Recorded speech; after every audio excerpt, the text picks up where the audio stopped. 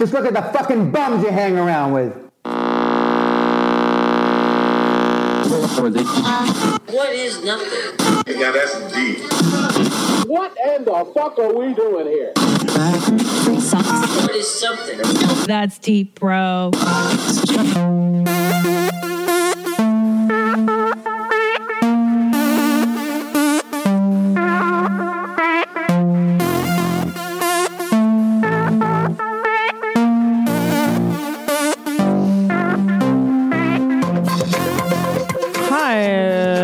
Welcome to That's Deep, Bro. I'm your host, Christina P. Thank you for downloading this episode of That's Deep, Bro. With me this week is comedian, comedian Josh Potter. Joins me in studio. The first studio guest I've had ever in this house. It's been a while. It's always hard for me to coordinate with people just because your mom's house is one thing and then the show's another thing and blah, blah. But we got him in here and very interesting. He's going through a big transition in his life. And I thought, why not get somebody who's in the thick of it to explain what that's like? I think we often forget what it feels like to spread our wings and to fly. So he's coming up. But first, some business. October 3rd, Nashville, Tennessee. I'm at Zany's Comedy Club. October 4th, Charlotte, North Carolina at the Comedy Zone. October 8th, Your Mom's House, live in Irvine, California with my boo-boo, Tom Segura. Please shop using my banner on that's deepbropodcast.com. Click on the banner for Amazon at the bottom of every post. The holidays are swiftly approaching and do your shopping online, dudes. Don't go to the mall. Please don't go to the mall. Please. Also, my Netflix special Mother Inferior debuts October 10th on Netflix. October 10th. Mark your calendars. You can watch it streaming on Netflix. How exciting is that? Holy cow. Never thought that one would happen. That's a huge, I'm so excited. Oh my goodness. Okay. All right, let's get this party started.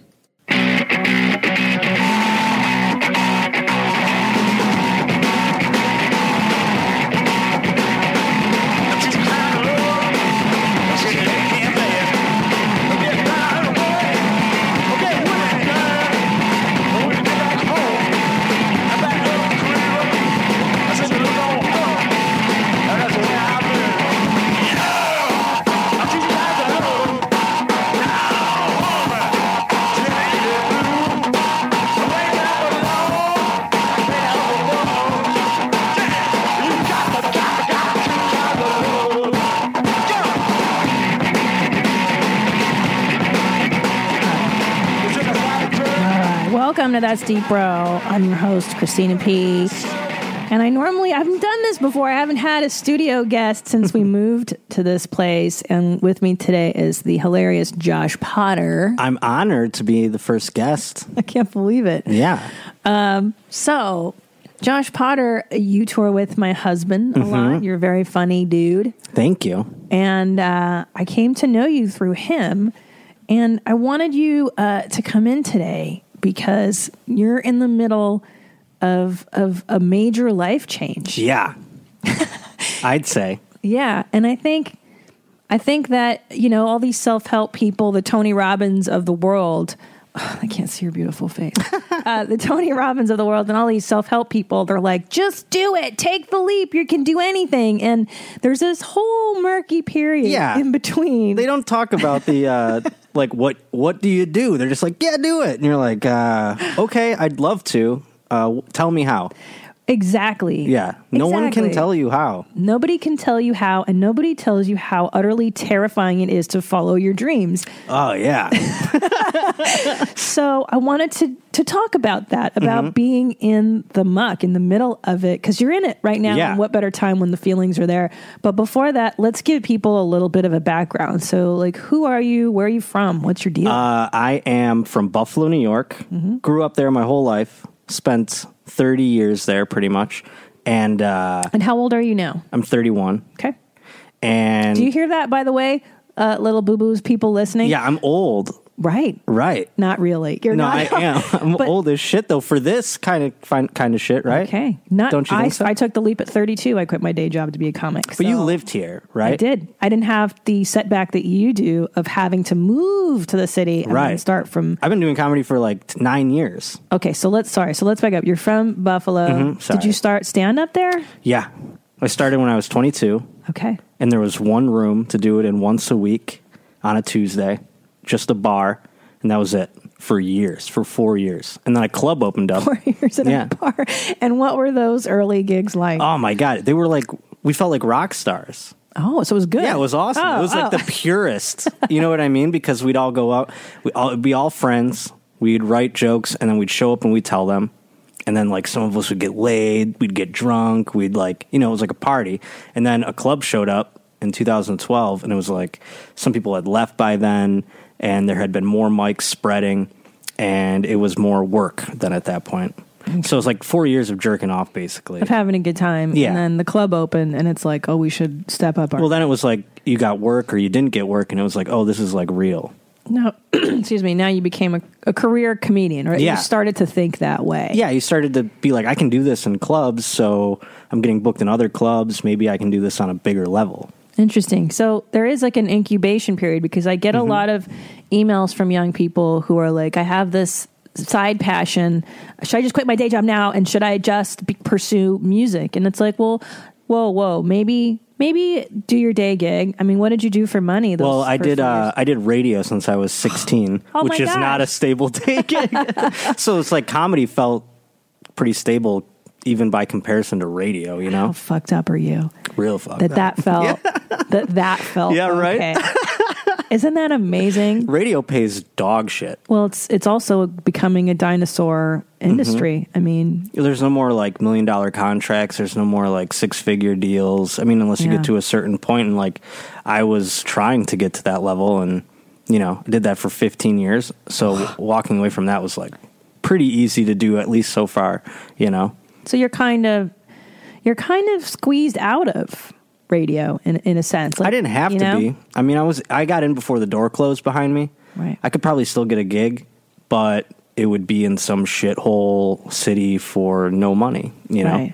So, but there is that temptation of, well, I've already been doing something for 15 years. I'm pretty great at it. I've got this life. I've got this circle of friends I'm sure that you've made, and what's the reason? You know what I mean? Like, there's two options. And it made things easy. Like, radio is dying or whatever they say, but it's not, and to a degree. You know what I'm saying? Like, Yes. it's just people listen to it in different ways, and they listen to podcasts. They listen to it passively. There's still an audience, though. So, like, when you're in a small city like Buffalo and you're on the radio, it's like, you walk around and you could be recognized. You know what I'm saying? Like, you're like a little celebrity inside of your own area. And it doesn't mean anything, but it's still kind of like nice to get into a bar for free, or like, that kind of like dumb shit, right? So it's great. Not have to pay for a concert, you know what I mean? That kind of stuff. So it had its perks, but at the end of the day, like, I wasn't getting anywhere. Do you know what I mean? Yeah. Well, you were a big fish in a little pond, which I think is everybody's demise. Not demise, but it's your situation at some point where you go like, I'm really good at this thing. Right. And okay, do I stay, and do I stay comfortable, or maybe not comfortable anymore? Because sometimes your bowl isn't comfortable anymore. No, yeah. It wasn't. It was getting to be like, this is it. Like, where do I go from here? And so that's why this move just made that much more sense, Yeah. And so let's talk about family life, and what was that like for you growing up in Buffalo? It was fine as a child. Like, I really look back at my childhood, and there's probably some fucked up moments, but there wasn't like, it was pretty good. Do you know what I'm saying? My parents like started fraying away as I got older, and so my parents were together my whole childhood, but then they ended up getting divorced when I was an adult. Ugh. So like 6 years ago or something like that. No. Yeah. Which might be kind of worse, because... Yeah, it's really worse. I would much rather have them gotten it out of the way early on. Yeah, because your whole life you would just know them as not together. Yeah. Rather than your whole life is one way, and now as an adult... Everything was a sham. Yeah. Exactly. It's kind of more messed up. It's very much more messed up. Yeah. Because then you realize your parents are just other adults like you. You know what I mean? Like a little bit more startlingly than you would if you just grew up that way. Do you know what I mean? Like you should grow up knowing your parents are flawed people as opposed to like, this is like a thing I should look towards or look up to. And then once it like deteriorates as you're trying to become an adult, that's true. It's even more ridiculous. It's so funny. I just talked about this today in therapy, and I wonder, is it that sometimes people grow up knowing their parents? Is that normal? Like, do people know that their parents are flawed, or do all children? Yeah, I think they do. If you grew up with a shitty parent, right? No, because and I mean, like, you don't know. Sometimes you don't know. Well, the ones that are like shitty at hiding it, I guess. Oh, you know what I'm saying? Oh, like, right. If you just grew up with one that just didn't care and was like. Not that they didn't care, but they were like, listen, I'm a piece of shit. I'm going to put that on full display all the time. You'd be like, my dad's just a dude, you know? Yeah. So I think you would. So they split, and then is that when things cracked for you and you started to see the imperfections? Yeah. I mean, I was already kind of like off the rails. When I was, how old was I? It was 10 years ago. So I was like 21 or 20. And, I went blind in my right eye, and that sent me like, that really like sent me off the rails. Like I was already doing the radio thing, but I was like going to college thinking like, I'll use this and parlay it into a bigger career. I don't know what I was thinking, but I was very on the like up and up. And then when I went blind in my eye, I quit college. I like went to Europe for 3 months and I just like ran away. And then I came back and I started doing stand up like right when I came back. Oh, wait. So how did you lose your sight? Just nature. Nature? Like God stole it? No, I don't know. Sin? Yeah, basically. Who knows? I have like a degenerative disease in my eyes called macular degeneration. It's like something old people usually have.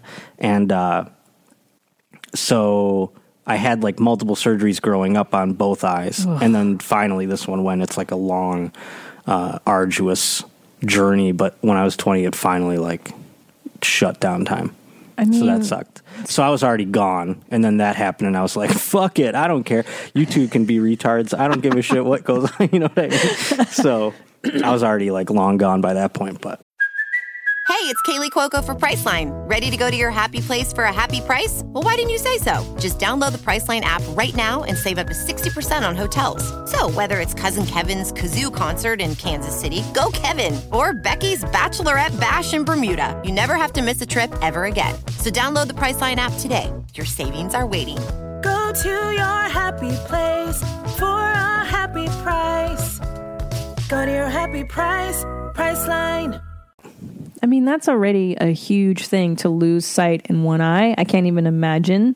I feel like I shouldn't be complaining as much because like it's not like an arm or a leg, but it's still like an eye, you know? You can complain. Yeah, that's pretty major, Josh. I give you permission to, you know, and I say this on the show sometimes is that people are it's so funny because when people have bad things happen to them, a lot of times they feel guilty complaining, quote, or just expressing their feelings about it. Mm-hmm. And it's like, because they say exactly what you said, which is, yeah, but it's not as bad as someone else's misfortune, but it's still your misfortune. Sure. Like that's still heavy. Mm-hmm.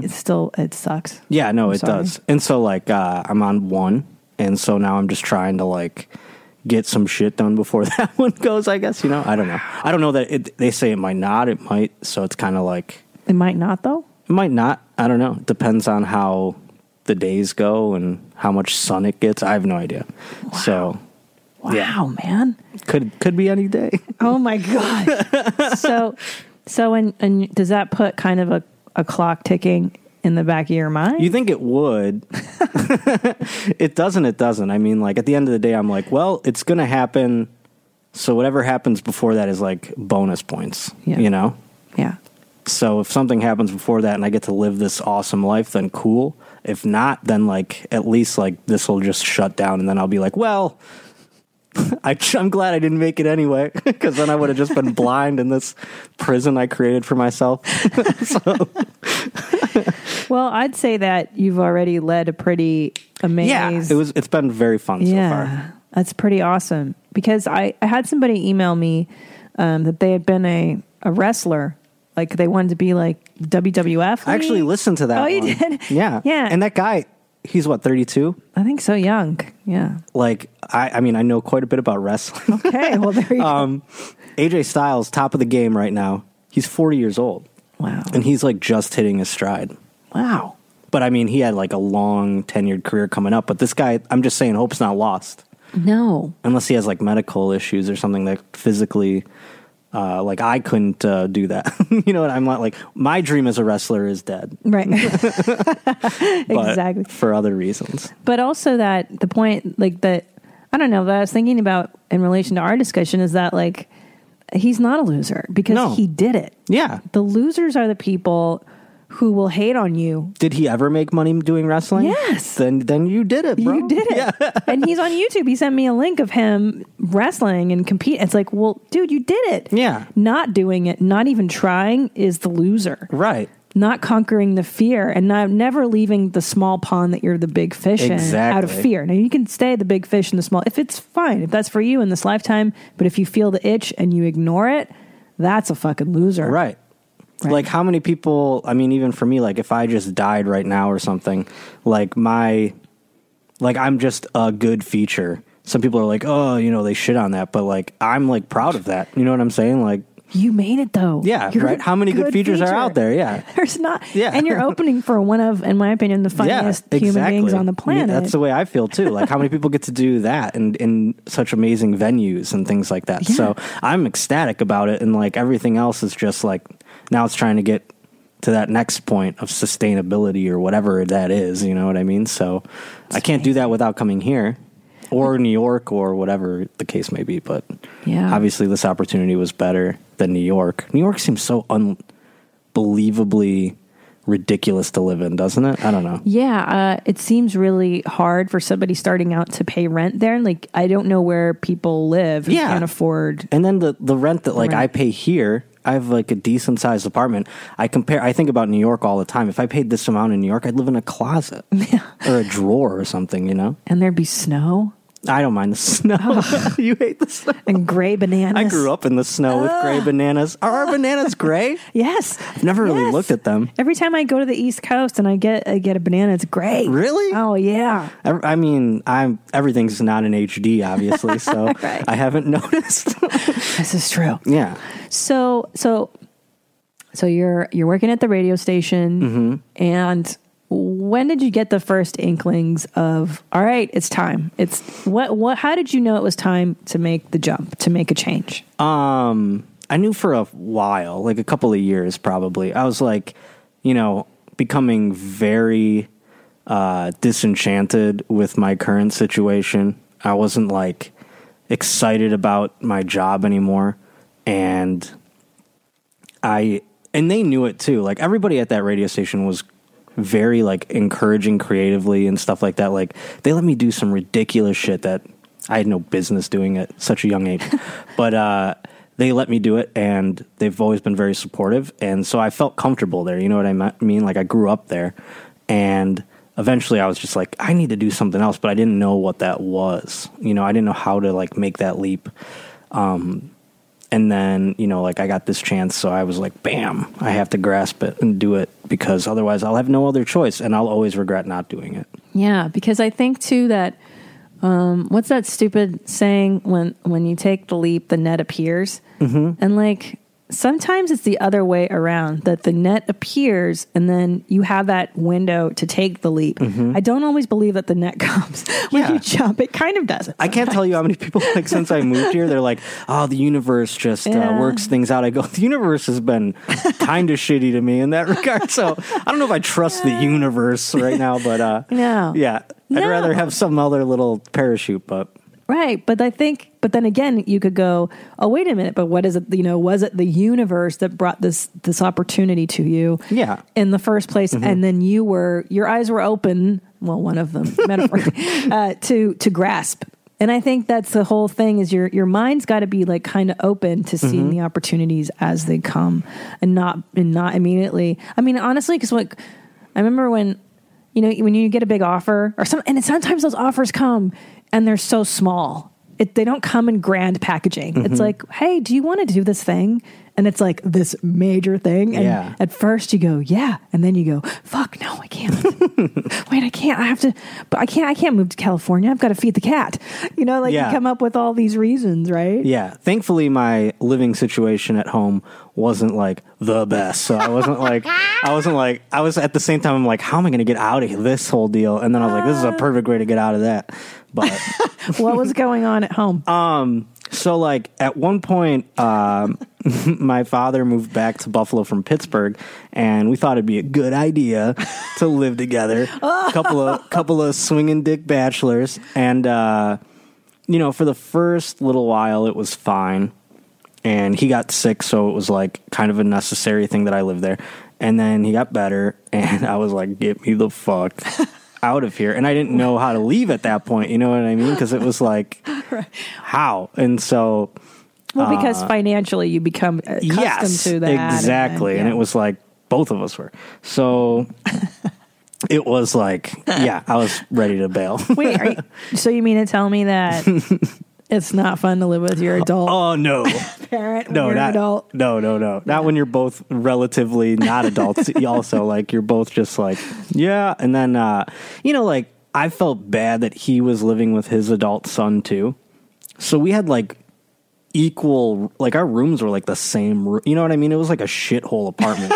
And Sorry. I just gave, it's fine. And I let my dad have the whole place. Like, I was like, I don't even want to bother you. I'll live in my room. I don't care. I'll never leave. What do you mean? Did you cook meals in your bedroom? No, but I just barely cooked. And if I did, it would be in the shadow of night and or when he's not home. Like, we never crossed paths. It was like, Wow. I really lived in there like a goddamn hermit or whatever. And then towards the end, I started walking to this bar down the street, and I would just stay at that bar and watch like sporting events and television. And like, I made like a community at that little bar, which is the saddest thing, but it was like the nicest thing at the same time. It was like, it saved me at the end. But it was like, I need to get the fuck out of here. It's funny because I think everybody listening can relate to that, of living with like a horrible roommate or maybe a boyfriend or girlfriend where it's at the end of it and you're just like, please don't let me go home. I don't want to. You know what it was like at the end? And it was like I would have anxiety in my car in the driveway. Oh God! Please no. Yeah. I was like, oh God, I don't want to go inside. I hope he's not awake. I'd listen to like full podcasts in my driveway, just like sitting there, and I'll be like, maybe he's in bed at this point. But it got to the point where like I had so many roommates and so many different apartments for so many years that this was like, I knew this wasn't going anywhere. So I was like, for 2 years, I just like sat there. I'm like, I can't. It was like almost 3 years by the end, but it was like, I don't want to move anymore. And like you said, you get financially entangled. So yeah, I'm thankful I'm out of there. Well, plus you also have the sick parent dynamic, or the aging sick parent who you have assumed some responsibility for, and that's it's so hard. It's oh my God, watching mortality occur in front of your eyes, like with like your dad or whatever, it's fucking brutal. And then like, thankfully he like came out of it perfect or whatever, as perfect as you can be. But it was like, for a while there, I'm like, what if I like just come home and he's dead? Like, what do I do? Which really can happen. Yeah. Like, and what do you do then? You know what I mean? Like, call 911? Call the morgue? What, I mean, and then I got to pay like what? Money to like transport them and shit. Like, how does that all work? How much does that cost? So and it's a fortune to cremate them. Oh sure, I don't even know what he'd want like in his whatever his will and shit. Then I have to find where that is. Probably it's the worst. Yeah, I don't even know how to even handle that. So I'm glad I live across the country now. Yeah, it's someone else's problem. It's a sister. I wish I got. See, I wish I had that. Like, all I want in life is like a codependent sister who she's all about that sort of stuff. Yes. Like, what's mom doing? Don't you care? And I'm like, no, I don't. You do. See, my sister is that person. Oh, you're so lucky. She'll hold it over my head. She knows that I'm not. She's like, guess I'm gonna take care of it. Like that kind of thing. Good, but let her. No, and I go, you know me. I'm a real dope. That kind of. I love that shit. You just pretend you don't know how to do anything, and then they just take it away from you. Yeah. That's a guy trick, by the way. I've learned that's how men do it. No, I should reverse that. That's why women feel put out a lot, because like we'll just do it as opposed to just letting it lay and let the guy figure it out. Like it might take, like this morning, for instance. This is so, it's just not, whatever. I usually feed the dogs and everything. And this morning I was like, what if I just didn't feed the dog? I wonder if the dogs would get fed. And sure enough, Tom was like, did you feed the dogs? I'm like, no. But I thought to myself, in the past, I would have done it begrudgingly. Yeah. And then secretly resent him. Go, why doesn't he do that? Yeah. I never gave him a chance to feed the fucking dog. You know what I mean? So you have the sister at home, the codependent sister who can take care of dad. So we know that dad's kind of squared away. Now, I'm assuming that when you announced the big news that I'm going to move to LA and become a successful stand-up comedian, that all your friends and family and coworkers cheered you on, and everybody was super positive, right? A lot of people were. I'm not going to say that there weren't people that were positive, but there were also people that were like, aren't you like sad? I'm like, about what? I'm going to LA to like make my life better, hopefully. What should I be sad about? Buffalo's a real tight-knit community, and like people can't understand, like, why would you leave unless you have to? Like when you leave, it's because it's like there wasn't a job here for him and he had to go work somewhere else, and it's like a sad thing. Everyone wants to live there, and I get it. Like I love Buffalo. I would like to become successful enough where I could live there part of the year or something, you know what I mean? But like it's a great place. It's a great place to raise a family, but I'm not raising a family. I'm trying to like do stand-up comedy, and it's not a great place for that. So it's not a show business hub whatsoever. So for me, it was like leaving is something that I need to do, and I always needed to do, and I should have probably done it earlier. But 31 is like kind of like gun to your head time. Are you going to do this, or are you going to like keep jerking off at home? You know what I mean? So living with your dad. Yeah, like fucking making whatever money. Doing the same old shit. Doing fucking fire halls and VFWs and shit clubs. Right. Around the, there's some great clubs, but you're also doing, I'm going to do shit clubs out here too, don't get me wrong. Yeah, no, you're hey, shit clubs. Hit me up on Twitter. No, you'll be doing them for a while. But that's interesting. So it's like, I've talked about it on this show too. Like when change happens, it's usually because there's nowhere else to go. Like, you know what I mean? Staying put is painful. Yeah. Leaving is painful, but the pain of staying is greater than the pain of leaving and the uncertainty of what's to come. Yeah. Right? Like it's That's like a totally scale true. of like, well, the suffering. I know the suffering of staying. The suffering of leaving is like the unknown. Like, could it be worse? Maybe, but it also could be not as bad. You know what I mean? I know the hell that I'm in. You know what I mean? So, it would have been like one of those things where it's like, I've always would have been like, what if I did that? Like, and I gave it a real shot. Yeah. What if, I don't want to think that. I know what would happen if I stayed. You know? And here's the good news is that if you wanted to return to Buffalo and do what you were doing, it's probably going to be there in some shape or form. It would also be extraordinarily humiliating. Yes. Yeah. Which is the fear of going back. That's why I'll never do that. I love it. Yeah. And I know in this culture, shame and fear are considered big no-nos, and you should never shame anybody, and fear and love. No, boo-boos. It is fear and anxiety and shame that kept my ass up every night when I was in my early 30s trying to make a career. And it's that fear and anxiety that's going to compel you to make the phone calls to get feature work in fucking whatever city. And you're going to get on that plane at 4 a.m. and you're going to do it, right? Because that's the motivator. Oh, yeah. Yeah.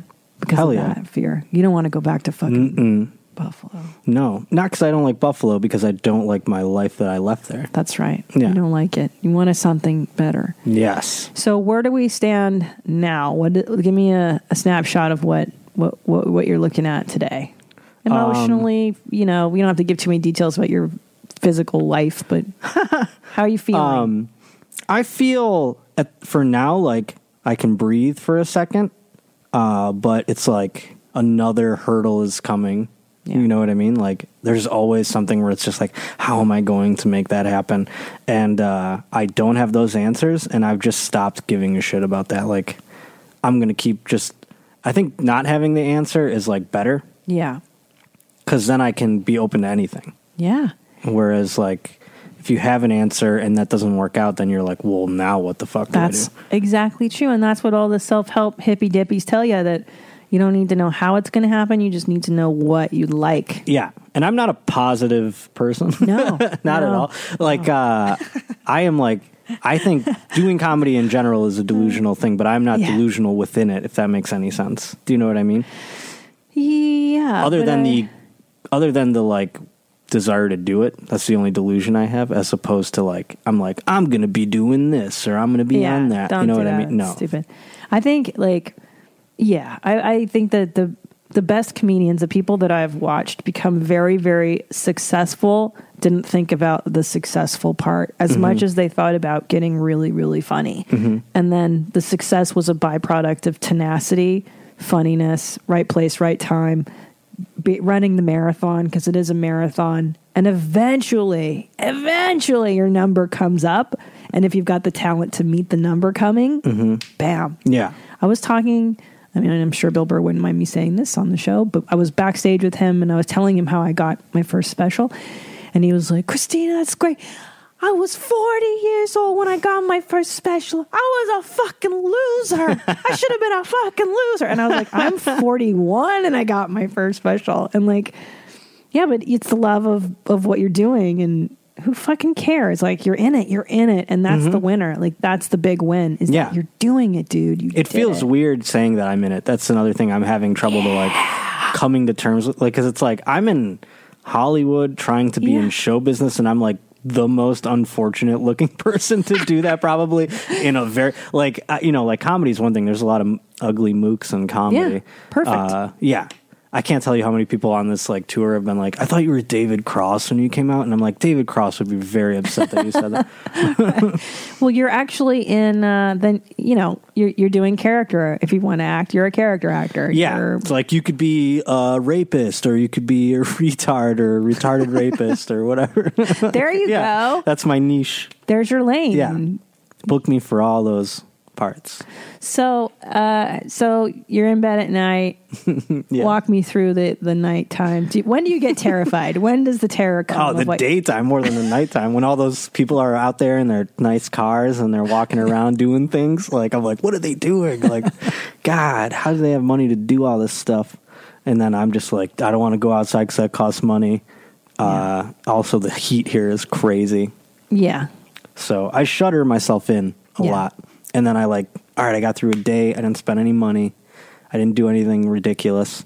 So that day, boom. That day's out. Chalk it up. Put another line on the wall. Yeah. So hopefully I can just start doing that, and then also getting sets or whatever. So getting spots around town. Yeah. Yes. So the opportunity you mentioned is opening for Tom. Yeah. Right. For however long, for the rest of, I think, the year, whatever, which is amazing. So, you've got that locked down, and then, yeah, exactly. and then, hopefully I can, I don't know, get something rolling by then, but if not, I just die. I don't know what happens. You won't die. You won't die. You'll figure it out. Yeah, I have to figure it out. Yeah, so we'll see what happens. I have no idea. People ask me, and I'm just like, listen, I wish I knew. Like, when I was coming out here, people were asking me all the time. They're like, so what's your like plan? And I'm like, you can't. I have no idea. Like, don't ask me that. Like, I don't know. And I wish I could tell you something to put your mind at ease, but I don't have anything to tell you. Well, I mean, yeah, you didn't come out here totally without any stuff. You've got work lined up for the next few months. So that's check. That's great. Right. You had a place to stay lined up. Mm-hmm. We found that came very last minute, but yes. See? I almost just came here and was like, yeah, I don't know. Airbnb. Oh my God. Yeah. Right. But so you did have some structure there. Because I think too, what's important I've moved to San Francisco, but that was for college.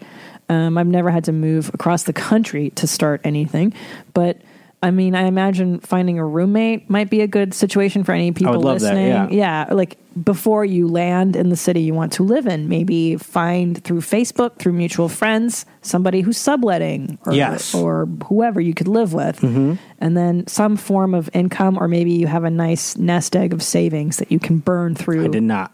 You know, no savings? None. I had very little, I should say. Okay. I was cleaning up a bunch of bullshit. Like, I spent my 20s, like, meteor was going to hit the earth the next day, essentially, every day. So I just, like, and then, like, I also just was stupid with money. So I had a lot of debt from my 20s. Plus, I worked in radio and did comedy for my whole life. So, I just didn't have any savings, and like I spent a lot. Like once this decision came down where it was like, yeah, I have to do this and I have to be there by this time, I was like, I have to clean up some shit so it doesn't haunt me. Do you know what I mean? Good for you. So I did a lot of I spent a lot of money doing that, and thankfully I cleaned it up so I don't have to worry about those things anymore. But then I came here with like nothing, so that part was like terrifying. Other than work, incoming work, thankfully helped.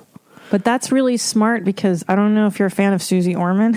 Is that what she says to do? She's like a financial... Those shows give me anxiety, so I can't... Most people. It's terrifying. Like, I don't want to hear what I'm doing wrong all the time from this sharp-dressed, angled-haired lady. Excuse me, are you commenting on her binary status? I don't... is she non? Is she not? Oh, okay. She's binary. Isn't she identifies as a woman? She's a lesbian, I'm pretty sure. Okay. But Susie Orman, I recommend anybody reading if you want money someday. Here's why. And this is my belief and Louise Hay, if you like Louise Hay, listen to her and her talks on money, is that money is an extension of your emotional place. Where you are up here is what your finances will look like.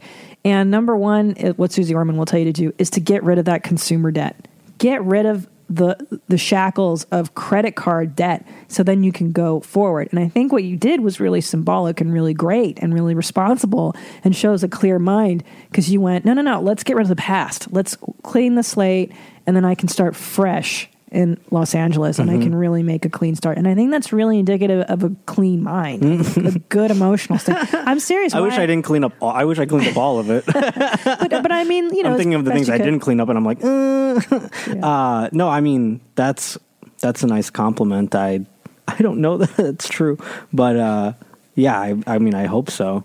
I don't think I have a clean mind at all. I think I have I'm gonna fuck it up. Let's talk about it. You know what I'm saying? What are the demons telling you? Right now? Like, because that's just what they say all the time. They're just like, what are you doing? You know what I mean? Who are you? Who are you to succeed? Who are you to have nice things? Not even that. Like, it's not who are you to succeed. It's like, who are you to even like attempt this? You know what I mean? Yeah. Who's telling you that? Whose voice is that? Me, myself. Yeah. Yeah. You're just not worthy. Who are you to even try something? Yeah, like, I don't know. It's like, I don't know. You think you have talent, bro? Yeah. That kind of thing. Yeah, you're a loser, right? Oh, yeah. Listen to those demons. Go watch TV or something, you fucking loser.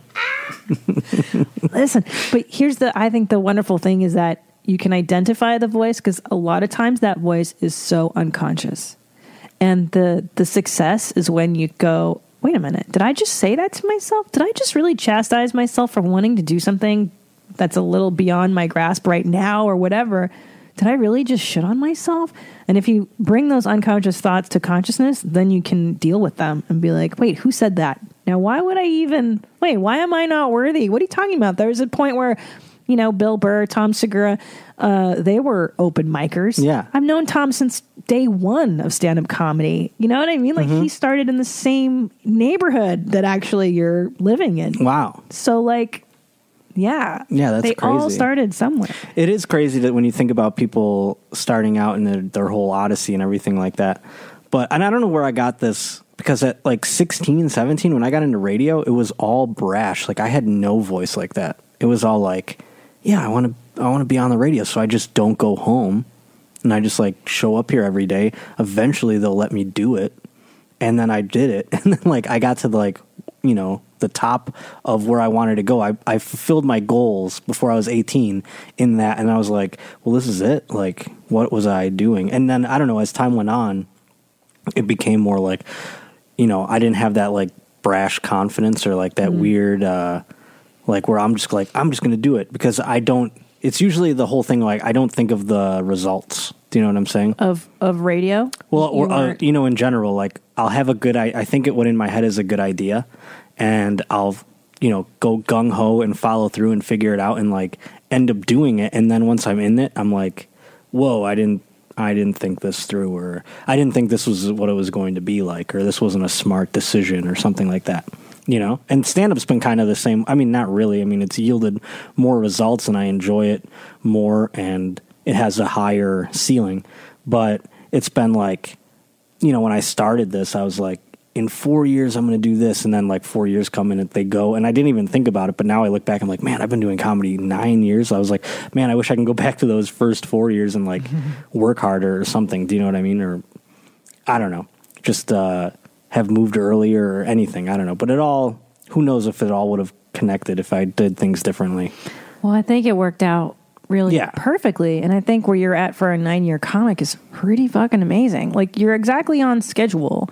Because you're a great feature act. You're featuring for one of the most amazing comics on the planet. Certainly a very successful comic. And you're in a really good place. Like you're actually you're a lot farther along than you realize. And I think you need to give yourself more credit. I have to trust myself more. Yeah. When I do something, or when I work towards something, Like, I can't go into it and be like, God, you're fucking up again. This is, here we go.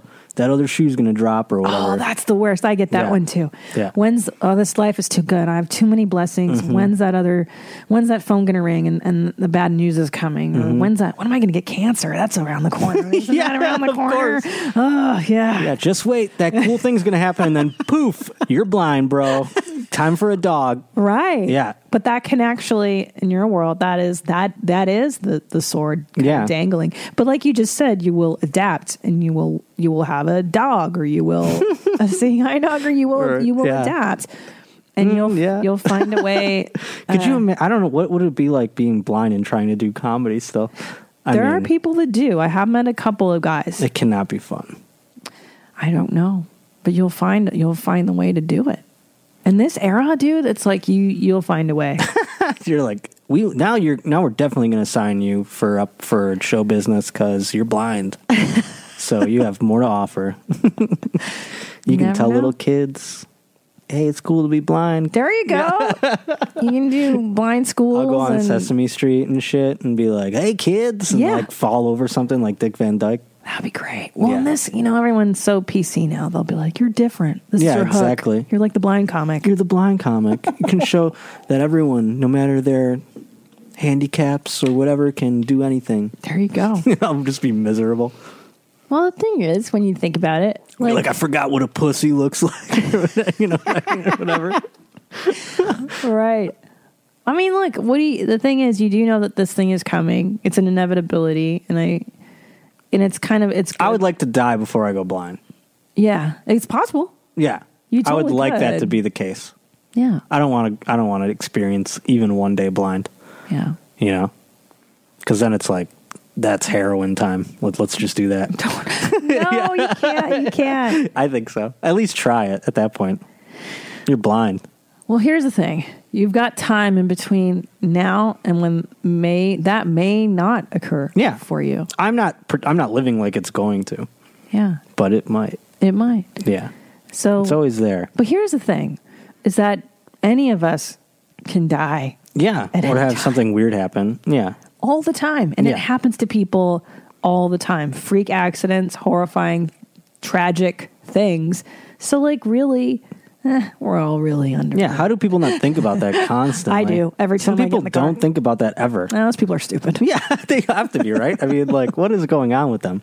Yeah, they're dumb. Don't you wish sometimes that you could be more dumb? All the time. Yeah, you just like, you see like some woman who is like a basset hound, essentially, just like a human basset hound, and you're just like, God, I envy her. Like, I've fallen in love with women like that because they're like that. Where I'm just like, where they're just like walking around and they're just like sniffing things and they just don't have any concern in the world other than what's displayed right in front of them. And Yeah. I'm always just like, God, I need some of that in my life. And then I fall in love with them. Yeah, like sometimes I wish I were one of those girls that's just really concerned about like the latest brand of makeup I should be into, like, or what Kim Kardashian's wearing. Like I do wish those Yeah, were or my like the royal concerns. family is having a baby and they're like, oh my God, their whole day has changed. Like, what's Kate Middleton gonna wear? yeah, oh my goodness. Can you Yeah. imagine? I wonder if it's a boy or a girl. Will Yeah. they name it after Yeah. Elizabeth? Can you believe that there are people that, I mean, like, look, I actually have friends that are like that, and I appreciate them in doses of like, that's the external world. Like you're reporting the news on what's happening in the world of nonsense. Yeah. And I'm like, I appreciate it, but I can't. I can't. It doesn't register with you because it's Yeah. like, who gives a shit? It doesn't affect my life. Yeah. You're like, yeah, meanwhile, we have this orange maniac inside the White House and he's provoking someone to bomb us. So like, crazy. you have your TMZ world. Yeah. I can't even think about him. Like that gets me so triggered up. Yeah. And I think everybody that grew up with like narcissistic parents are just, everybody is triggered as fuck. Especially in show business because we're all like, mommy, daddy, no. Narcissist. It's so triggering for people that had no control. Oh my God, it's so children. funny. Yeah. It's like, yeah, I've stopped being so concerned about it all, but it's like, It's terrible. it's becoming like the Kardashians or like anything else. You know what I mean? Well, that's the scary part is that it is becoming. Yeah, that's bad. I mean, the more we pedestrianize it or like whatever, make it like a celebrity culture, having that guy on the fucking Emmys. Oof. Oh my God. So wait, let's talk about you. Yeah, I'm sorry. You're in a very precarious time. I will say, Josh Potter, this is precarious emotionally, not physically. I think you're good. You're in a good place financially. You're in a good place physically where you're living. Yeah, no, yeah. There's a time when I'd like to talk about my fun employment vacation I took when I was 26 and I didn't know what to do with my life. And there was like 2 or 3 months where I stayed home and I played Puzzle Bobble all day. I didn't get outside the house and I watched Blind Date with Roger Lodge. And that was my only... How old are you? This is 26. This is like the internet's What was the name of the game you played? Oh, Puzzle Bobble. Oh, okay. It's Japanese. It's simple. And I would play it for hours. You and pop the thing? yeah, you just shoot bubbles to pop other bubbles. Stupid, like so simple. And at one point, my old lady neighbor goes, "You know it's not healthy to stay inside all day." And I went, "How do you know? Like you're watching me, bitch." And I remember feeling like getting really dark and really low because when you're in that limbo, the danger is to start isolating and get real weird, and that's totally my lane. Is I Yeah. can go weird and I can isolate. Or Is that weird though? yeah, it's not healthy. My therapist says isolate. It really isn't. I'd imagine. I do a lot of that. I did a lot of that before I left, and I've been doing that since I've gotten here. But I also haven't been here that often. And so the days that I have been here, I consider them decompression days. I don't consider them isolation. I don't really know who I would be isolating myself from here because I don't know anybody. Do you know what I mean? So it's all isolated. Right. But like at home, I would come home and I would just be like I said, I would go in my room and not see the outside. And then thankfully I went to that bar, which is not a healthy Maybe not a community. bar, but the good news is, and I always feel bad for people that aren't stand-up comedians because they write in and they're like, "How do I meet people?" And I go, "Well, all my friends are comedians because I met them all at open mics or at, the beginner shows that we all did." And like the neighborhood you're in is fantastic for that. There's a lot of shows. There's a lot of comedy. There's a lot of art. There's a lot of music. Excuse me. So the good news is at night you can go out and hop. You don't have to drive. You can hop in an Uber or Lyft or whatever the fuck and meet other comedians, and that's good, and that's fucking good, and that'll keep you normal. Yeah, meeting comedians is easy. The hard part about meeting comedians, like when you go to your open mic in your local town or whatever, and I lived in Cleveland for like a year, so I experienced this then, but it was Cleveland, like I said, lateral, moved from Buffalo. But like, you have to, it's all about figuring out like, who do you gel with, or like, who can you even be friends with? Because it's like, comedy is a job to a degree, so even like an open mic is part of work, and you don't want to be necessarily friendly with all those people that you see at those things every week, you know what I mean? So it's like you have to figure out like, who do I want in my like, friendship circle, Yeah. You know, like who's not a poisonous or psycho person, God. you know? And it's so hard. I had such a hard time weeding those folks out. Like before I was in therapy for 9 years,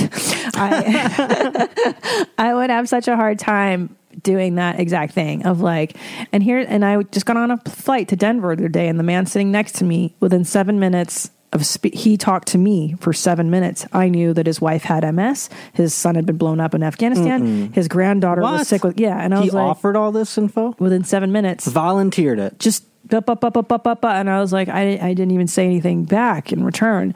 And 9 years ago, me wouldn't have seen that as a tremendous red flag, but now I was like, oh, you've got boundary issues. Yeah. And you're a nice man, but we're not going to be friends. Like, you're not welcome in my circle of whatever. Oh, you know what I mean? sounds awful. Yeah. What did he expect from you?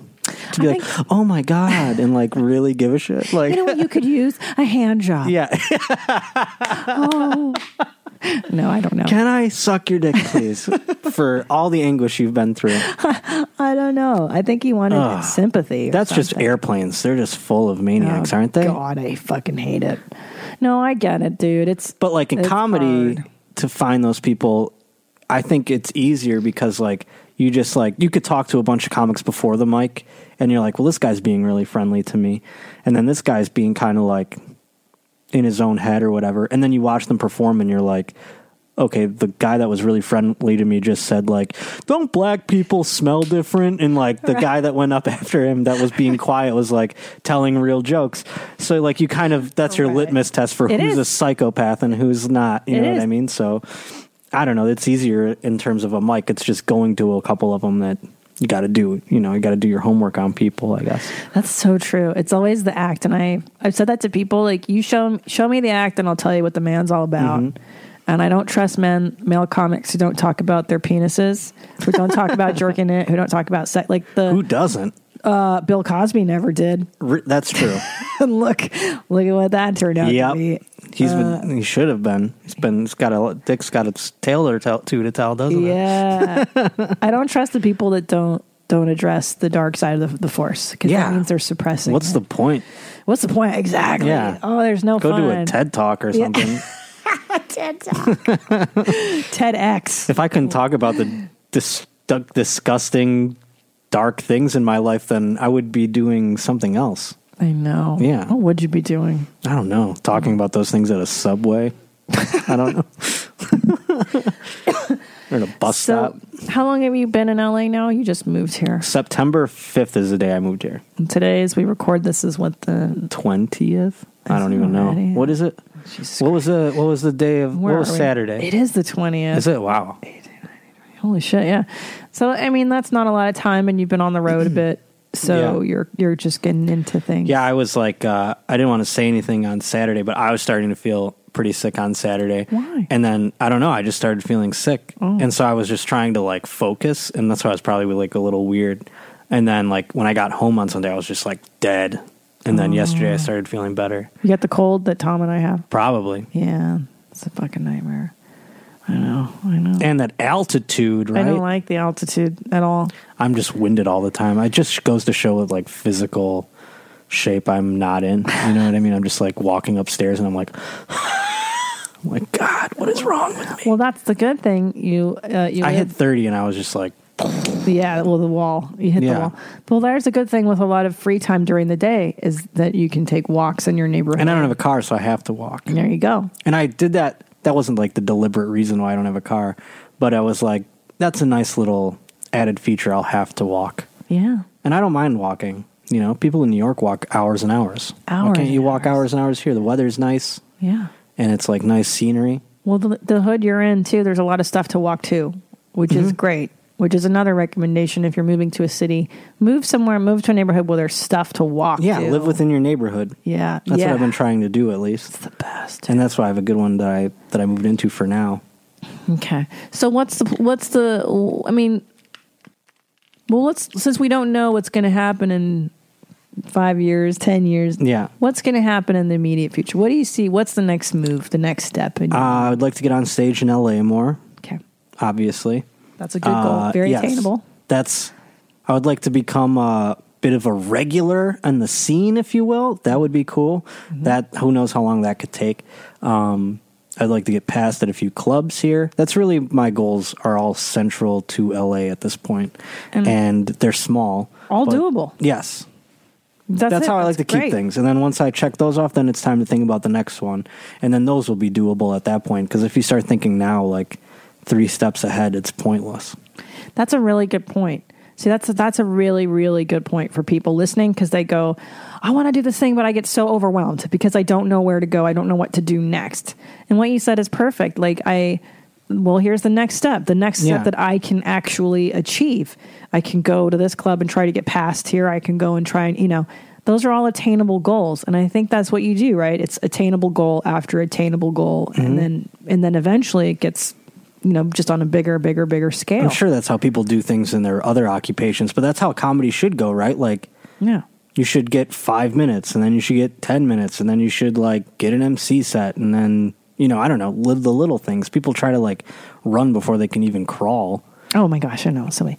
Wait, here's what I was thinking too. I'm sure a lot of comics listening to this are thinking to themselves, how did this lucky motherfucker get set up with Tom Segura? I really have no idea the answer to that question. I don't know why, but we worked together once, and that was it. That was my first feature weekend of my life. Seriously? Yeah. Working for Buffalo. Tommy? Yeah. You're kidding. Yeah, I told him that one time. He goes, really? And I'm like, yeah. I was like, I've never like asked like, so why did you ask me to come to the next city, or like anything like that, or like why do I get to do this or whatever? Because I don't know if I want to know, or like you should. I don't know if you should ask those things. I don't know. I've wondered it for sure, but I've never like asked. Do you know what I mean? And had you ever asked him directly for No. feature work? No. Do you want to know why Tom asked you along? Yeah, I do. Do you know the answer? Yeah. Of course you know. Yeah. It's because he likes you. It's weird if that's as simple as it is. Yeah. That's bizarre. And that's why anybody helps anybody. Yeah, I guess you're right. Because they like them. I don't like myself, so it's weird when like I'm like, that's like the oddest answer. It'd be like, because you're on time. Like that would have been like, or like, yeah, because you don't complain or something like that. Like, I don't know. But that answer is more bizarre to me than any of the other ones. I think, and I'll tell you, knowing what I know about my husband and what he's told me about you, and I've heard, he thinks you're super funny, which is number one, right? You have to be funny to open for him. I would hope so. And you have a great personality. And I think like so many times I know people get frustrated, like, why isn't this happening? And should I go get it? And should I go chase it? And some things, you should chase. And then some things will come to you by virtue of who you are and what you're doing. And I think that like that's what happened with you. It was a wonderful piece of good luck at the right place at the right time, those things adding up, and he liked you. He just likes you. It was my I had just got past the feature at Helium. See? And boom. And then like I just kept featuring, and it's been like 2 years now or so. I believe in beginner's luck. There's this thing where they talk about when you know you're on the right track for a career is if you have kind of a silly beginning, beginner's luck streak. And then what can happen is like you get this nice boost, and then there might be a lull in terms of action for what happens to you. And that's when a lot of people quit. Yeah. Is the lull after the boost, and they go, oh, fuck it, I'm out. And if you can stay in it, just stay through the lull. Stay in the saddle. It'll come back around the luck again. And that's like the secret to it or whatever. Is I believe my only ability in this world is persistence. Yeah. And so like, as long as I don't quit, they can't like get rid of me. You know what I mean? It'd have to be really desperate. And I don't have like a kid or a wife to support. So it's like, I can be selfish in that way and just be like, yeah, I'm just going to never stop. Isn't I don't that care how great? bad it gets, because I've lived in poverty or whatever, so who gives a shit? That's the best part, is that you got nothing to lose. Yeah. And you have nobody to support. Yeah. Or answer to or whatever. Huge. Yeah. Oh, my parents are going to be embarrassed. Who gives a fuck? Yeah. It's like. They will be, don't worry. Yeah, no, that's my point. Yeah. They are, so who cares? They already hate what you're doing. Yeah. It's They're fine. very upset and discouraged and like worried. Like, it's not going to get worse. Yeah. Maybe I'll pay their phone bill one day or something. And they'll be like, cool. Yeah. Yeah, you got nothing to lose. That's the thing, right? Nothing to lose. And you ever see The Founder? That yes, I was just watching. Oh my god, that persistence speech that he listens to is like, I heard that and I like download it and listen to it like over and over again, because I was like, that's what I've based my whole life on. It's just not like, I'm not like gonna say that I'm first to show up, last to leave, that kind of bullshit, but like I definitely just like go hard or whatever. Yeah, or like I don't give up, you know what I mean? Like I I'm willing to learn from mistakes and all that garbage. So yeah. For those of you who don't know what he's referring to, the movie is called The Founder, and it's about Ray Croft. Roy Croft. Yeah. Roy Kraft. I don't remember his fucking He's not the McDonald's founder. guy. Yeah. He's not the founder of McDonald's, actually. No. Two guys, the McDonald brothers. He did find it. He found it. And then he stole it. Yeah. And then he stole some other guy's wife. Yeah. He's a real POS in some regard, but then you look at his achievements, and there's a scene where he listens to who is the self-help guy that he's listening to? You know what? Like I looked that up, and it was like, I want to say it was either a recording by Calvin Coolidge, nice, or it was like, what is that fucking old school Napoleon Hill? No, God, it was just like the secret to success type shit, like from back in the day. It was all simple garbage, but that was like the persistence chapter of it. And I can't remember the fucking name of it now. But it was like this old record that everyone listened to. But I want to say that narration was Calvin Coolidge. I could be very fucking wrong, and I'm sure everyone will let me know that. Yeah, there's also the old-timey The Magic of Believing. Yeah, something like that. I wanted to say that might even have been it. Yeah, Claude M. Bristol wrote that book, and Phyllis Diller credits that book for how she got started in stand-up, was The Magic of Believing, and how she believed in herself. Yeah, the power of whatever, what was that one? There's the power of now. Wait, that's Eckhart Tolle. Okay, never mind. Oh, no, I don't fucking remember. Maybe. But all Power of Positivity. Is that one? Maybe.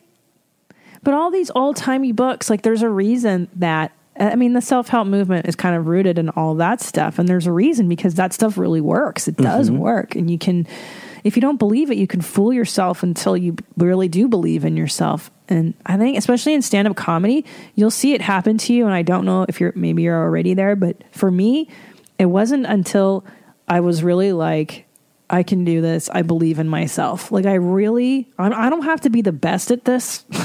Fuck that pressure. I don't need to be the best.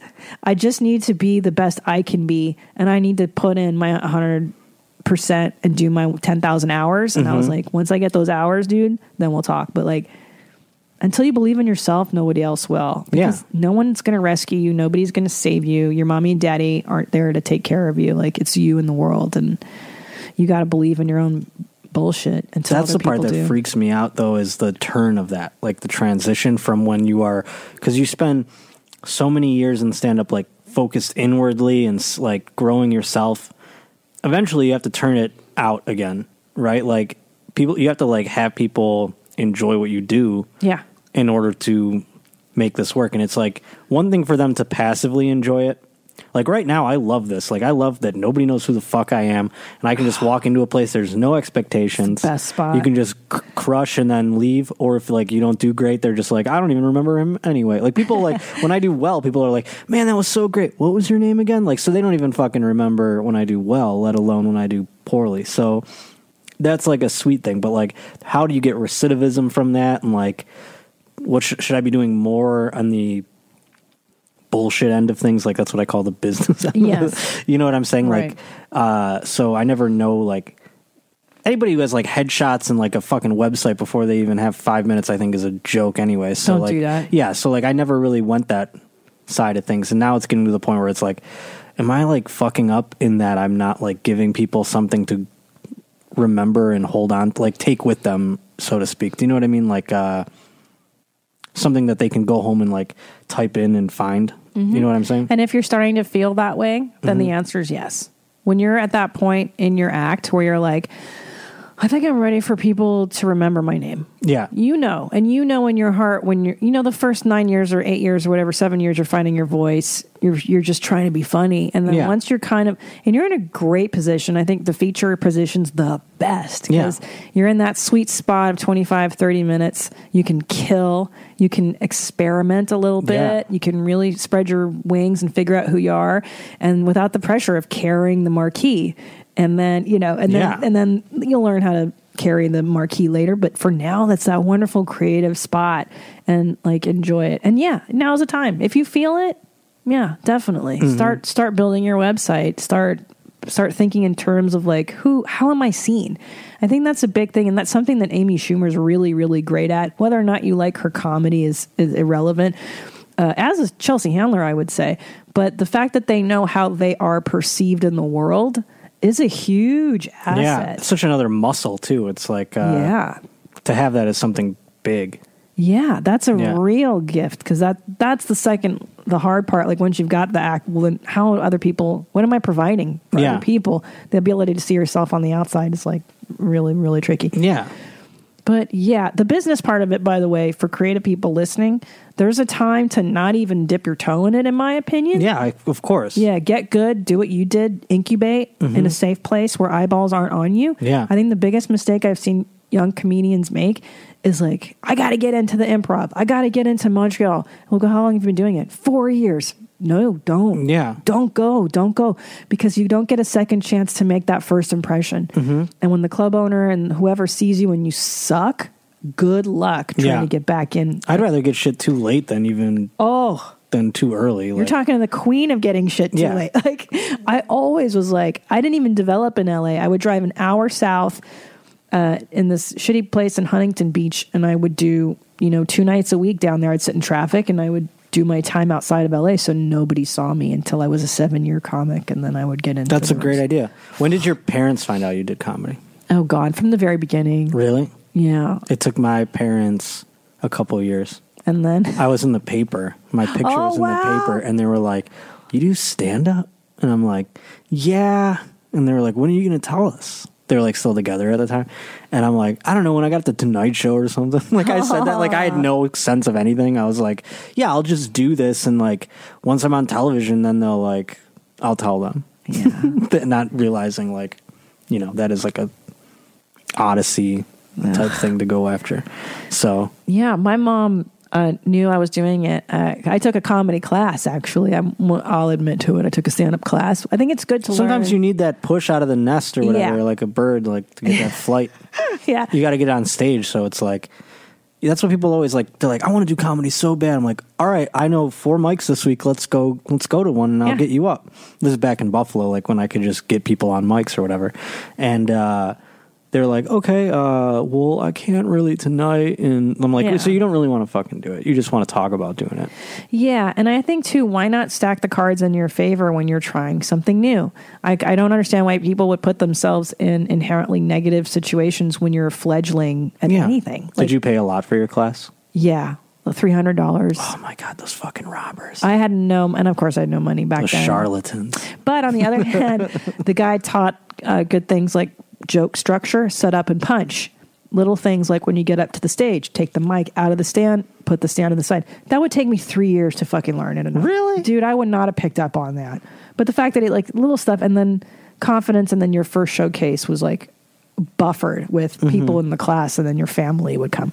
And my mother saw my act and she goes, I mean, it's not like you are funny.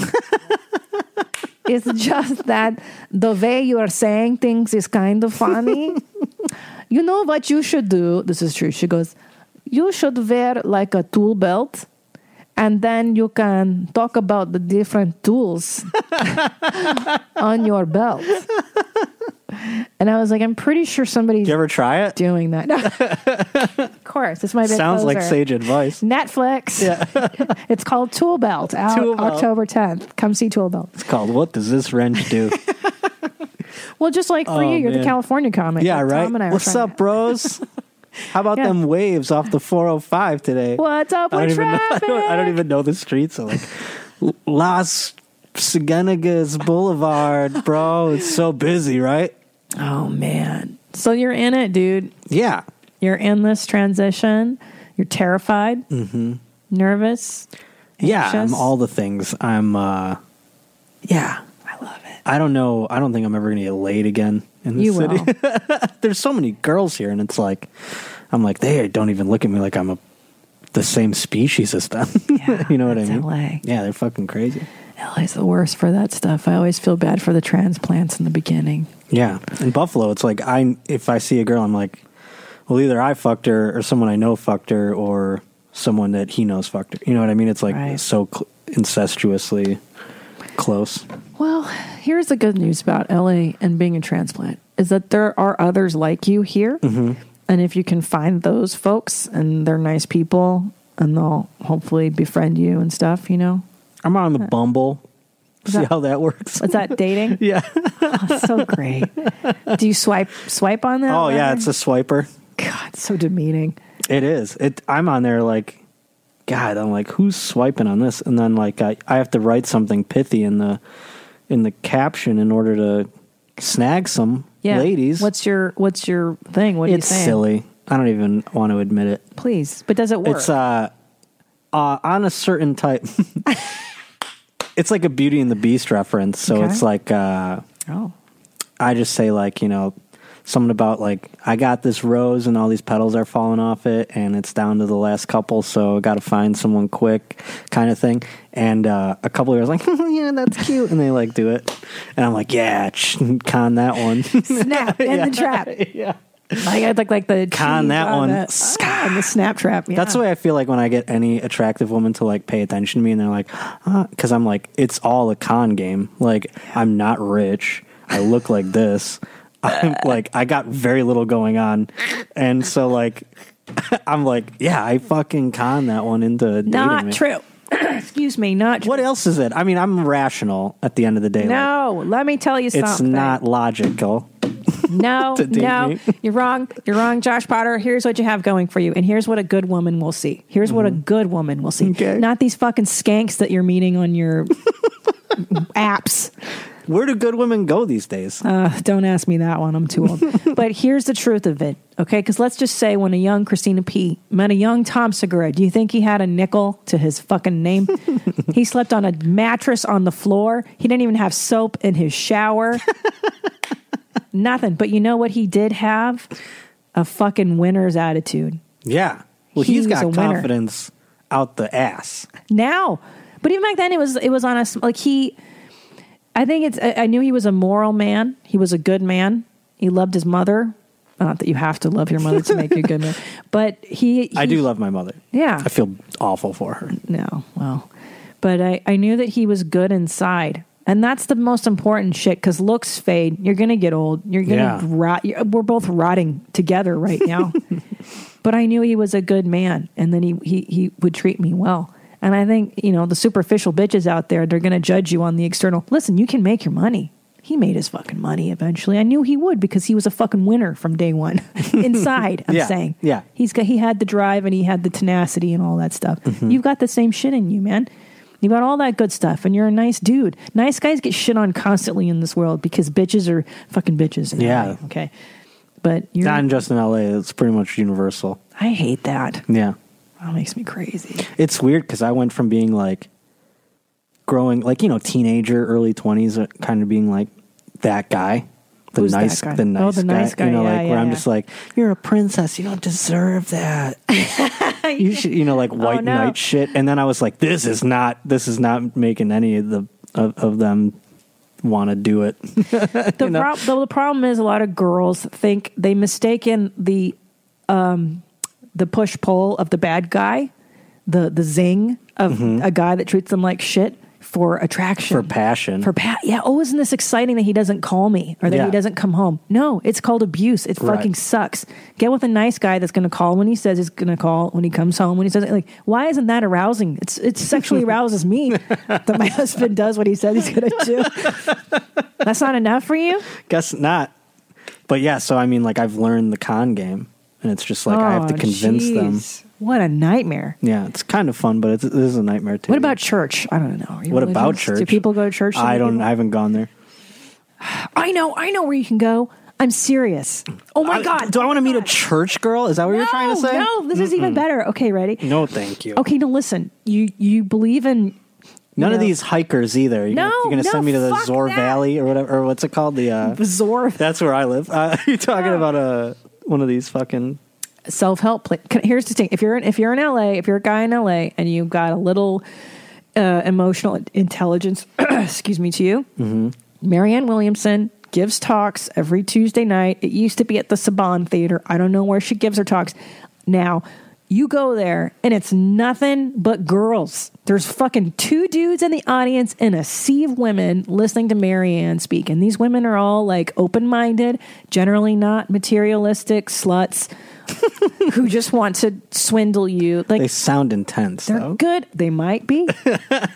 Like, super intense? No. I don't know, but I feel like that's where I would go if I just want to meet a girl that, like, at the end of the day, like, doesn't want to do anything if she doesn't, you know what I mean? Like Netflix, smoke some weed, is like chill as fuck. Yeah. That's it. Like, not someone who's going to be like, your aura seems like really off today. Like, I think we need to adjust you. No. And I'm going to be like, I'm fine. Don't you wish you could put that on your dating profile? All the things I just said. Yeah. That's what Tom and I talk about. If he and I were on these apps today, it would be like chill as fuck, Netflix. Yeah. Don't ask me to exercise with you. Yeah. Let's cook. I don't want, these people are like, I love outdoors. Nah. I'm like, ugh, swipe left. Walking? Yeah. No. I cook. It's like, good. I hope you cook, but like, let's not get crazy about it. Like, what's your grocery bill? Like, toots? You know? So here's what you're looking for, like a shut-in. Yeah, like me. Like, just like, let's just stay inside, smoke weed. We'll watch all the House of Cards that you can stomach. All the cards. Yeah, all the cards. Maybe we buy food once in a while. Sounds ideal. Yeah. So any ladies out there? There you go. Contact Josh Potter. Those are my 3 requirements. Go ahead, lady. Do you like to nap? Do you like weed? And do you like Netflix? Actually, that sounds like the foundation of Tom and my marriage, minus the weed because we had a child. But like, yeah, that was the foundation of our relationship, was just chilling together. That's what you do when you're married, chill time. I don't know why people dress it up with all these other fucking activities. Oh, God. Yeah, it's exhausting. Let's go get ice cream. Oh, God. Fucking put a bullet in my brain. Josh, who doesn't like ice cream? Okay. I don't. I don't like sweets. Really? I don't. At all? You can psychoanalyze that one all day. No, I don't at all. Like no sugar? I mean, I like sugar. Like, I like a soft drink once in a while. Wow. But that's about it. Do you hate pizza too? No, I like pizza. I don't like cake or like... Oh my God. Stuff like that. What's wrong with you? Cookies. What? Not even chocolate cake? No. No Especially chocolate. Not chocolate cake. Are you serious? Mm-hmm. What's your least favorite kind of cake? Chocolate cake. You're fucking crazy. I think my favorite cake is like carrot cake. I love carrot cake. Maybe your taste buds are whacked out. Probably. What does it taste like to you, chocolate cake? Ugh, it's too sweet. It makes my like cheeks hurt. Yeah. Maybe you have something going on with your taste buds too. Probably. It's fucking rad. Okay, so we're gonna wrap it up here. So we have the future. The future, you're doing your attainable goals. Mm-hmm. Fantastic. You're gonna walk a lot during the day. You're gonna go to your open mics at night to meet other comedians. Mm-hmm. I like that. Do you have any words for the person listening that might be on the verge of doing what you're doing right now? Make sure that you are on the verge of doing it and you're not just like, you can't, I don't know, can you move here without doing any like, do you think it's a good idea for people to like, say it's for stand-up, right? Or music or whatever, and you have no experience doing it where you live now? No, I think that's foolish. Some people do that.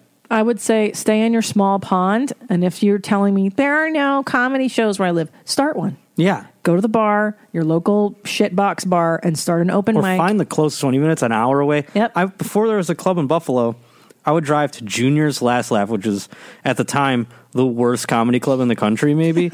And you had to be clean, and you couldn't even, like, allude to sex or anything like that. And I would go there just to, like, fuck around and try to get on stage. I would do guest sets, 5-minute guest sets. It's, like, over an hour away.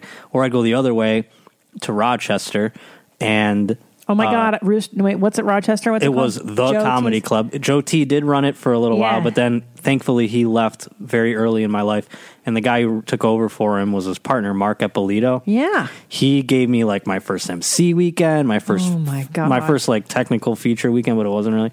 And my first he headlined me one weekend, and so I'll always go back to those clubs. But he has a new one now. I will say Rochester is one of the hardest rooms. Oh my God, those people don't laugh. They don't even know what joy is. They have no joy. No, and especially in that Webster place. Yeah, it was.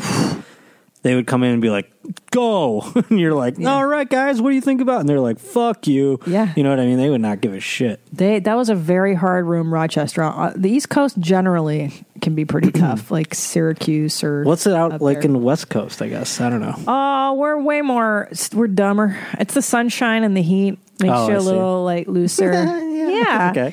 A little more multicultural. You won't just see white people in the room, which I love LA audiences. People shit on us, but I think, you do have industry people and they're not as phased, but that's why I like going to like Flappers and Burbank, because those are regular people. Those are just mall people. Yeah. Valley people, which I grew up around, so that's like totally my lane. The Comedy Store is tourists. You've got people, the guy in the front's from Germany. This guy is from Tennessee. This person over here is visiting from Idaho. Like, it's just everybody. So that's industry cool. people. That's got to be weird. Like, I'm used to just like hicks. You know what I mean? Or like just fucking farm people or whatever. Like, you go to do bar shows in Buffalo, like south of Buffalo, and it would be some like neighborhood towny bar. And then you'd have like, people would lose their fucking minds though. Like they would go get so wasted. These are old people, like way older than you. And like, it would be like fucking Roadhouse or whatever the fuck, you know what I mean? It would be bonkers. But yeah, I mean, like, to go back to what you were saying, I definitely recommend incubating in a city. In a smaller and like place, conquering your bubble that exists. That's it. And then outgrowing that before you make the move. So I would suggest like doing that. Like, I don't know, I always had like high school was a bubble. It's like, I'm going to conquer that. And I got to the point where I did that. And then like college, I just gave up on.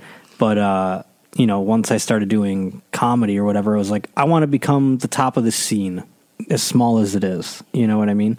And so it's easy to navigate your way through that kind of thing when it's small. And then when you come out to here, it's like a little overwhelming seeing how big it is and how many comics there are. So starting here would be ridiculously stupid. Yeah. Right.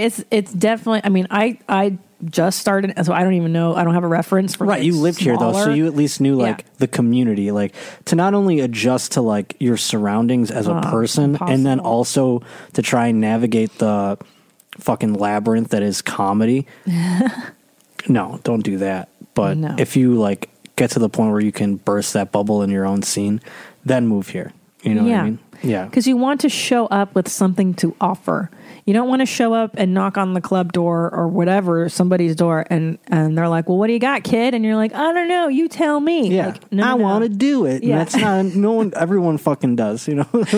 No, come with something, a resume that has some kind of experience. Yeah. So that, look, and that's another thing I think, people are wired to take, and it's not about taking. Like, give, and give some more. Yeah. And that goes with stand up. Like, give it your all, give the audience more than what they bargained for, like they paid for. Give them a fucking great show. Yeah. Say hi to people if you can after the show, unless there's metal detectors in the club. That happened? Yeah. Metal detectors? Yeah, in Sacramento, they did it, and it's it's a lovely club. The people are lovely. I guess somebody, I don't know, long story, but Live Nation installed, the metal stuff, and I was like, should I be saying hi wouldn't to you feel people? safer when there was a metal detector than when there wasn't? No. It creeped me out. And you were made on me the good side of it, right? Yeah. So they scanned people when they went through it. So you at least knew none of those people had guns. I guess. It just made me wary of standing out in the hallway, because that's where I would have to greet people in that That's hallway. interesting that you had the inverse tempered. reaction. Like, you were more frightened of the club that has the metal detector, of the people inside of it, than like, you're like, I'll do a meet and greet at the next club that doesn't have a metal detector. But my thinking was, well, why are they so concerned with this crowd? Are these people so shady? Like, and I don't think the fans of this show are shady, or Your Mom's House, or any, fans, but there's like other peeps in there who I'm like, what are these going to, I don't know. It spooked me. But yeah, I agree. Incubate where you are and bring something to the table. And I don't think people understand, like, I look at everybody, like I follow so many different kinds of people on Instagram, and I love it because like there's this one girl I met in New York who's an artist, and she gave me her artwork at this club, and she's like, I'm just starting, and I can't believe you like this. I can't believe anybody likes it. And in my mind, I'm going, I could never do what you're doing. Yeah. To you, that's whatever. To me, that's amazing because I can't, that's not where my skill set lies. So just think about whatever it is you have to offer to somebody else, they're fucking blown away by it. And you might be like, well, I just do this. This is just the thing I do. Yeah. But the thing you do is pretty miraculous. You know? It's true. To some other fucking dipshit who can't do it. That was the fun part about radio is like doing something in front of a large amount of people constantly, like every day, 4 hours every fucking day. And it was like, it was fun, you know what I mean? I grew up doing it, so it was like people knew me from that, and they would come to my shows and stuff. But you know, at the end of the day, I don't miss it right now, and I'm happy to like not have to do it, and also like I can focus now on just one thing and like hyper buckle down, and not be like creatively exhausted or fried all the time from waking up at shitty hours. But yeah, so like. I loved radio, but I'm excited to do something different. And maybe it'll go back there again. Who knows, you know? Yeah. Yeah, you never know. Yeah. You never know, dude.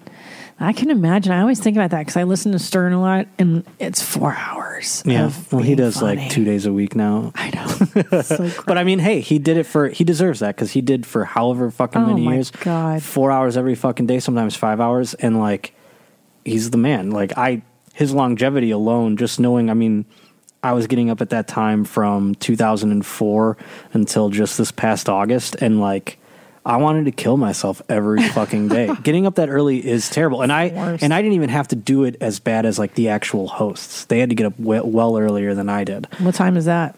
Like they had to be there a little earlier than I had to be there. Like I just had to be there at 6. They had to be there at like 6 and also be talking and like doing the fucking show. So they had to get there and get their bearings about them, but. Fuck that. Isn't it funny they call it the glamour industries, show business, modeling. Fucking radio's the lowest rung of the ladder. But I'm saying to somebody listening to this who loves radio. I love radio. I wanted to be. Hell, I wanted to do it too. That's why I did it. It's awesome. Like it was the best. Yeah. But it's so unglamorous, and people think like I want to be that. I want to be an actress, and then you try it or a model. You know, fucking actually modeling. Oh God. Kind of brutal. Like, yeah. Those bitches kind of earn living. And they also happen to be genetically like that. So it's gifted, like there's that, and they have to do the extra, whatever that extra. There's tons of hot chicks around everywhere that like aren't models. Now, now with Instagram, it seems like everyone can be, but like, I mean, to do like that top tier modeling, like not only do you have to look that way, but you have to have this certain mindset and like eat no food and like oh my gosh, live on an airplane like and breathe all those germs that other slobs breathe every time, and like just have it go through your frail body and ravish you like those fucking diseases. I don't know. So I mean they put up with a lot, and they're long hours. And in the beginning, no pay. You know that runway models don't get paid in cash; they get paid in clothing. Wouldn't it be ironic if they got paid in food? They couldn't eat their own earnings. That's the one benefit. There's no craft services, I guess. Any modeling, they're just gigs. crackers. Oh my God, what a nightmare! But I mean, like radio. There are some. I was lucky to work with some very nice people, but there are also some psychopaths in radio, egomaniacs. Because you like at the end of the day, like some of these guys like become 60 years old and they haven't left that fucking market, and it's over. Yeah, and they take it out on everyone around them. Yeah. You know? Oh, I've done those shows. For press and oh yeah, of course. What do you? And then there's that fucking stereotype too that I hate, because like comics are always like, oh, I gotta do the radio, and you're like, fuck, I work on that show. And then like they come in and like thankfully the show I worked on was cool, but like you hate when comics come in and they have like that shitty attitude about like, because they've done this like 600 times in the last year, and with every fucking barf and taco in the morning. Barf and taco. Yeah, I know. Yeah, that's a bummer. So it was like definitely something I wanted to get away from for a little while. Yeah. Well, now you're free. Freedom's scary, isn't it? It's nice. It's scary and it's nice. I think it is scary. I'm not doing anything with it, thankfully. Yeah. Like, I'm just kind of like scared enough of it that I'm like staying very like down the center lane, you know? Yeah. If that makes sense. Well, I have faith in you. I know that, excuse me, when my husband met you and just adores you and he believes in you. That's very nice. Thank you. Believe in you. I've seen you perform now. You opened for Tommy when he shot a special in Denver last weekend, and you walked out to a crowd of, I don't know how many thousands of people. And honestly, if I had done that as a 9-year comic, I probably would have shit my pants because that's a high pressure gig. Get all the Netflix executives It was high pressure. Yeah. That was probably the most, not nervous, but like definitely where I was like, there's a lot I could fuck up here. A lot. And a lot of eyeballs on you, you know, but you did great. Thank you. And I believe you have the talent and you have the great personality and you've got everything going for you and there's no reason you can't get everything that you want. And let's meet again in a year and let's talk about your journey. I'm going to come back and be like, well, I live in Buffalo again. Maybe. I work at Geico. Geico. Gosh. That's like one of the biggest employers in Buffalo. Yeah. Is that right? Oh, I didn't know that. Yeah, everyone. That's like me and my buddy have a joke. He's a comic in New York. And he's like, you know, we talk about girls that we used to date or whatever. And he'll be like, yeah, she probably just married some Geico fuck. Got a nice picket fence and shit. Good for them. Yeah, I will say that the good thing about LA is that I imagine it does up your game in that you want to be more than where you came from. And you also, what I like about LA is that you've got all levels of success here. You can go down to the Comedy Store and you can go fucking watch Joe Rogan. Yeah. Who I think is like, and Bill Burr, the 2 stars that I go, yes. Sure, of course. Yes. Those dudes are doing something that I really, especially Joe, who's a podcaster, also is Bilda. And you go like, wow, there's that level? Holy shit. And I'm in the same building right now. Like I'm nowhere near, but at least I'm in the game. I'm in, and you can see like, oh, that's possible. That's fucking possible, dude. And you're in it and you're in the same arena as these people where all that stuff is possible. The one thing I and I'm not trying to swing it negative, but I have to like be mindful of is and I've encountered these people at the couple of shows I've been to. It's the fucking LA guy who's been here for a few years and is like, nothing is happening. And they're just like, fuck this city, man. You know, like that kind of guy. Yeah. There's those guys, I feel like those are more plentiful and around more often than a Joe Rogan or a Bill Burr, probably. Well, yeah. Yeah. So, I mean, like, it's filtering those fucking idiots out of your brain. Yeah. And can I tell you what exactly? I'm so fresh to the city that it's like, I don't even want to hear that. I remember when a guy was starting to talk that way and I'm just like, fuck you. Like, I didn't even want to. Like, I stiff-armed it. I was like, get the fuck out of here. I love it. You know what my toddler does when I try to give him something he doesn't want to eat? Bam. Get that shit away from me, man. That's exactly the right way of thinking. I don't even listen to it. When I hear comics bitching about, my agents or what are you complaining about? Yeah, fuck that. Yeah, next. I don't even talk to these losers because that's a fucking loser mentality, dude. That's the loser right there. They're a victim. What are you complaining about? Shut the fuck up. It's all up to you, bro. Exactly. I would never complain about comedy. That's why I got into it, because it's like all on you. Yeah, dude. You don't like what's going on with you? Fucking go change it. Of course, like, the industry doesn't, like, I don't fucking want to hear any of that shit. I don't know. Well, and also people forget that the Joe Rogans, the Bill Burrs, these guys have been around a long time. And it takes more than 2 years at anything to make a dent. So it's been a long time that these dudes have been in the game, and you're looking at like severe, like they're vets, bro. The only time I ever complain is about something that I did wrong. Do you know what I mean? Right. And then I'm like, God, you fucked up this, or you didn't do this, or like you should have showed up here more, or whatever. I don't know, something like that. It's never like the world, man, like, or whatever the fuck.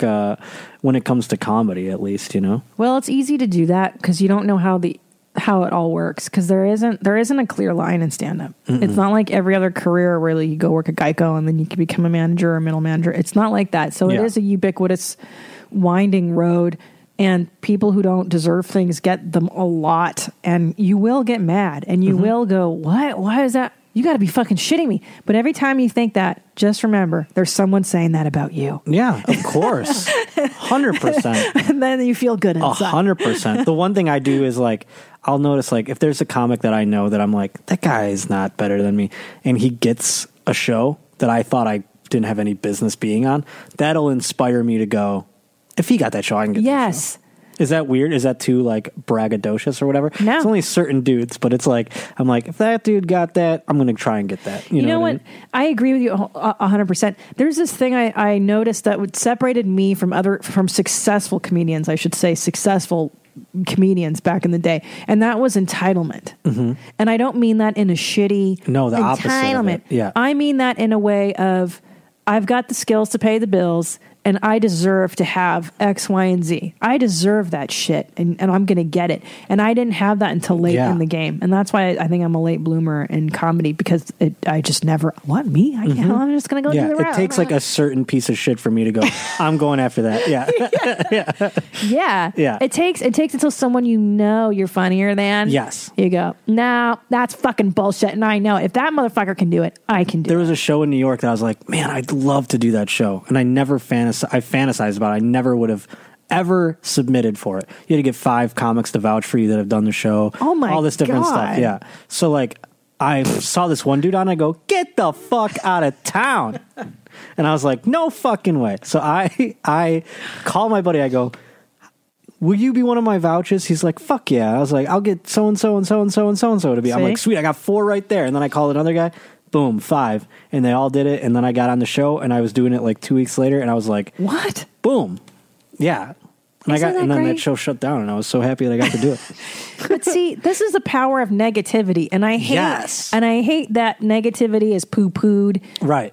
As a whole thing. It's like, no. That's actually turning that into a positive thing of like, fuck that guy. That guy sucks. I'm going to do this too. If that asshole can do it, I can do it too. And it's not me being delusional. I know I'm better than that guy just through logic. And I would never say that unless I knew it was a fact. Yeah. Yes. You know, that kind of thing. Well, because in stand-up, the beautiful part is that the audience lets you know whether or not you're full of shit. That's exactly true. The audience, they tell you if you're funny. Mm-hmm.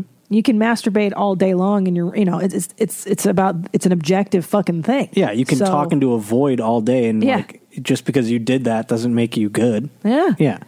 God damn it, I love that. But entitlement and deserving, and that's a huge part of life and also what you will and won't tolerate, and how you tolerate being treated, what fucking abuse you will take and what abuse you won't. There's calculated abuse that you'll take, and then there's fuck you, I'm not doing that no more. You can kiss my ass. Mm-hmm. And anyway, but I think that comes later once you've established yourself. Yeah, I definitely tolerate a lot. Well, I think now is the time too. Mm-hmm. Yeah, and then when you got your foothold, and then you can be like, no, I'm not doing that. That's going to be fun. I hope I get to do that. Oh, it's there are certain sounds I'll never do. Someday I'm like, God, can't wait to be like, fuck you to that guy. That'd be so cool. It's going to be great. I can't wait. Anyway, Josh Potter, where can people find you? I'm on the Twitter at J_Potter. Not the best name for audio, but that's what it is. And I'm also on like YouTube or whatever, I guess. YouTube. And I don't have any I don't have any like stand up on YouTube, but I have like bits I did and shit, like sketches and stuff I did for radio and stuff like that. But it's all, I don't know. Should I put stuff on YouTube? Yes. See, this is where we're at. So now that's the thing. Like, I don't know when to do those things now. Yeah. Now is the best time. You've got nothing but free time at home during the day. You have an internet connection. Yeah. You have a computer. Yeah. Squarespace. I don't have that, but I hear they do wonderful things. Use promo code BRO at checkout. Yeah. Okay. Get 10% off. Nice. Easy peasy. Build it yourself. I've done it multiple times. Now is the time to put that shit up so you can contact the booker. Hey, here's my set. It's a private video or whatever it is. They care about that stuff, huh? They most certainly do. How many Twitter followers do you have? Are you on YouTube? Do you have a page? Okay, I'm out, I guess. But I need more. Follow him, Josh _Potter. Help this guy get J some _Potter. J _ Potter. We'll give you. How about in a week? Will you have your website up? Hey, I'll do that. Okay. I have no gigs this weekend, so I have nothing else to do. You're gonna build your fucking cool ass website. Yeah, that'll use my hermit mentality for good. There you go. Well, I know. I'm certainly sure everybody listening is. We're all rooting for you. And thank you. You're going to do there it. Are some that aren't. No, there's some haters, but yeah. But what do you do to them? fucking. Your Wonder Woman shield of bullshit. Right. I eat them like vegetables, or what do they say? I don't know. Fuck them. Anyway, thank you for coming, Josh, and we'll check. Thank you for having me. It's my first podcast in LA. Oh shit! Okay. Yeah. All right. Well, it's good luck then. Mm-hmm. All right, dude. Thank you. Now what? I don't know. Philosophize with